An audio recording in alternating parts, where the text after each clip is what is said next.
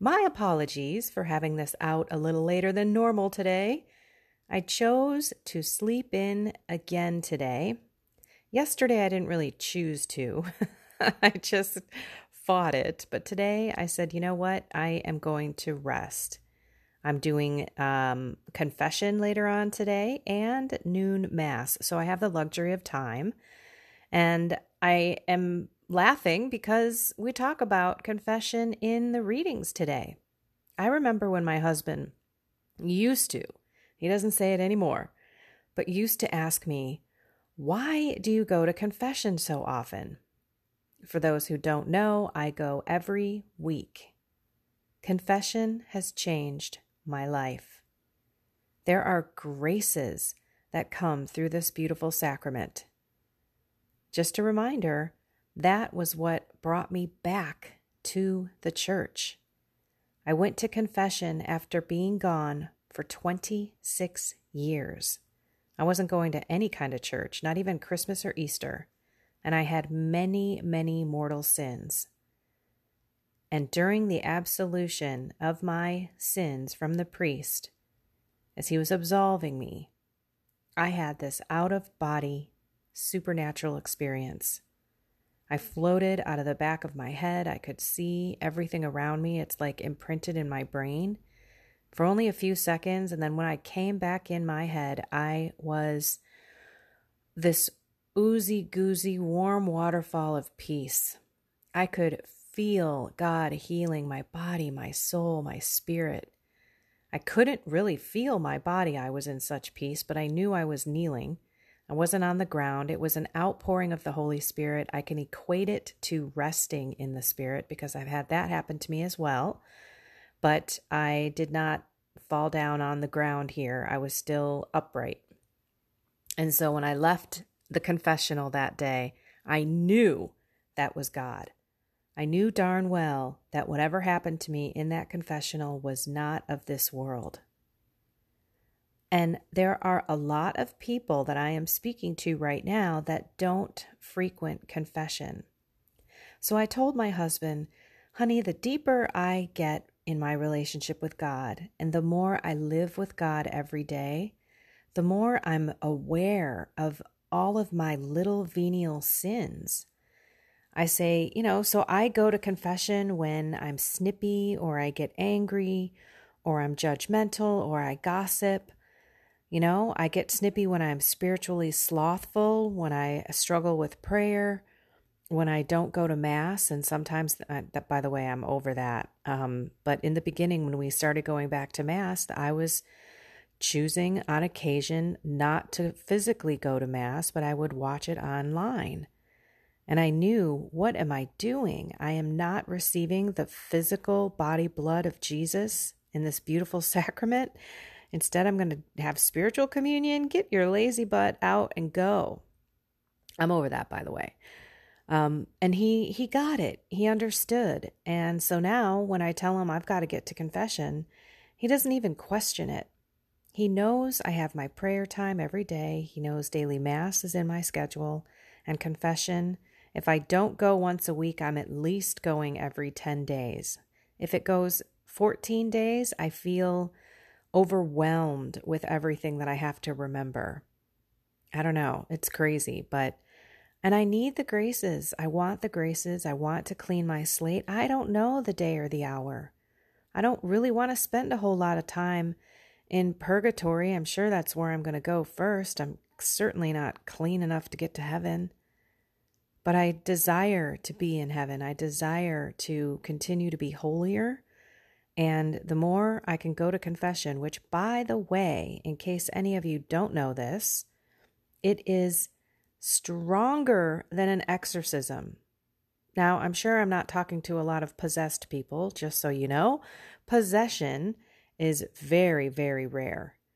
But oppression and obsession are not. So you can be physically taunted by evil spirits, and on the obsession side, you could be mentally berated by thoughts and things. It could be, for me, it was you're not good enough, the constant barraging before I was going to go speak to the priests. I kept hearing how unholy I was, how my husband just wants me to go back and get a real job, how I'm not good enough to be talking to, a couple hundred priests. And it wasn't until I went through this whole deliverance process did I get those thoughts out of my head. Now, you may have other things.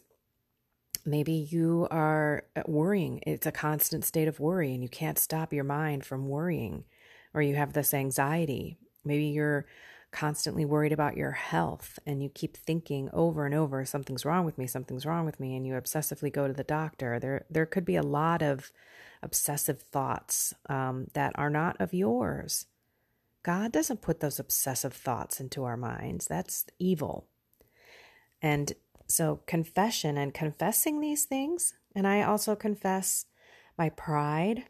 That's one of the things that people don't confess often, because sometimes I think I've got this life taken care of, or I haven't humbled myself and surrendered myself to God for the day and gave him all of me.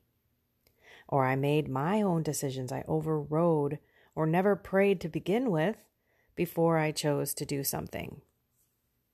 So yeah, when I go in, I'm sure that the priest is like, well, these aren't really sins, but I know that he also knows that I'm on a road and I'm trying to stay on that road, that narrow path to get to heaven.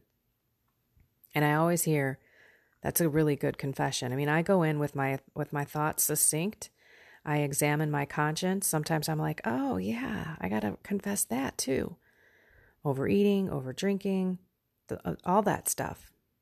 Anyway, I just want to share how important confession is to me, because it should also be very important to you. I want to have my soul as clean as possible, as often as possible. It's like when you wash your car, you know how awesome it is when everything's put away. You got, the clean windows and the clean outside. And then a week goes by and you've got stuff in the car now. Now it's a little bit dirtier. And then another week goes by and you get more stuff in the car and it's even more dirty. And finally you're like, oh, I got to get it cleaned again. And then you go back and you've got the brand new clean car again, vacuumed up. The dust is gone. The windows are wiped down. Maybe you even have that fresh spritz of whatever flavor you like, new car smell, lemon, perfume, whatever it is. That's how it is when you go to confession. So I just want to encourage all of you to go as often as possible. And I know that there are people out there. I know this because I've been told this. This isn't something I'm just assuming. I have had people come up to me after I speak and they say, I'm going to go to confession today. It's been 50 years and you've inspired me. Think about that. These are people that are going to a diocesan or a conference or a parish event, who are obviously on the road, who are trying to be closer to God or trying to get deeper in their faith life, and yet 50 years, no confession. And that, my friends, is a sad, it's sad to hear, but I was elated. I told her, I said, you had better come talk to me when you are done. And at this particular diocesan event, this was in Fall River, there in Massachusetts, there was only face-to-face confession. So that had to take a lot out of this person to, sit in front of a priest face-to-face and confess. And by the way, don't worry, the priest has heard it all. So don't let that scare you. There's nothing to be afraid of. God loves us. He is so happy, and heaven parties up a storm when a person goes to confession who hasn't been there in a while, especially if there's mortal sins on their soul. So I highly recommend you look up different dioceses. If you don't want to go to your own, don't. Go to another one. Go look on their website, check their bulletin, because especially now with the COVID stuff that's going on, you may have different times or different places that they hold confession. But go. Okay, and one more thing I want to say here, which I think a lot of people gloss over in this beautiful gospel. Amen. He says, again, amen, I say to you, if two of you agree on earth about anything for which they are about to pray, it shall be granted to them by my heavenly Father. I know we always hear the last line, which is, for where 2 or 3 are gathered together in my name, there I am in the midst of them. But the one before saying, hey, if you two agree about anything that you're going to pray about, it shall be granted to you by my heavenly Father. So, mothers, fathers, if you are concerned about a child or something's going on in your life that you two agree, boy, we sure would love to have these prayers answered, then pray together. I've said that to my husband recently because we were praying on something, or we were hoping to have a prayer answered, like, Lord, is this a direction that we should go in? And my husband told me to pray. And so I said, I will. And then when I saw him, I said, you know what? In the Bible, if 2 of us agree on something and we both pray on it, God's going to answer that prayer. And he said, oh, like he isn't a prayer. He's not there on the road. So I said, it's even as simple as, Lord, can you please help us with X? It doesn't have to be you kneeling on your knees and an official formal prayer. Anything to talk to him, to ask him together is something that we should consider doing. So this could be an opportunity to evangelize or to bring prayer into your marriage, especially if it's praying about kids, or maybe it's praying about a big decision that you have to make for each other, or a job or something like that. Maybe you're friends and one of you is struggling with something, so pray with that friend. It's really beautiful when you think about, okay, when 2 people are praying together for something that they both agree on, that the Heavenly Father will answer us. So let's remember that. I don't know, that one just slides on through. People think, oh, well, 2 and 3 are together when they pray the rosary before or after Mass. It counts as, an indulgence and all this kind of stuff. If you go to confession and you pray for the Holy Father. I mean, these are, when 2 or 3 are together, it is beautiful. And Jesus is present. However, when 2 are together and they're praying about the same thing, the Heavenly Father answers those prayers. Okay, and I don't know what he answers. It may not be the answer you want, but he doesn't. God always answers, by the way. I'm going to reiterate the fact that there are 3 possible answers. God is going to say yes. God is going to say yes, but not right now. Or God is going to say no. So God always answers prayers. It just sometimes isn't what we want. Okay, couple things. Don't forget, pray along with somebody else if you're in agreement. And go to confession as often and frequently as you can. It's a beautiful sacrament. There's so many graces that come from it. And I can tell you this, Satan is not wanting you to go. He will put every excuse in the book.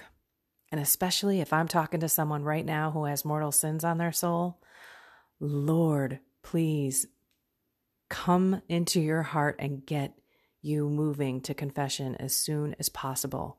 You have no idea when your last hour is going to be on this earth. And with that mortal sin,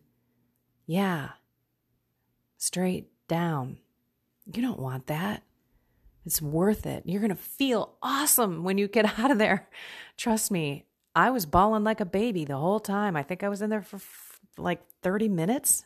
I think. I don't know. I didn't look at the time when I went in there. But the whole thing is beautiful.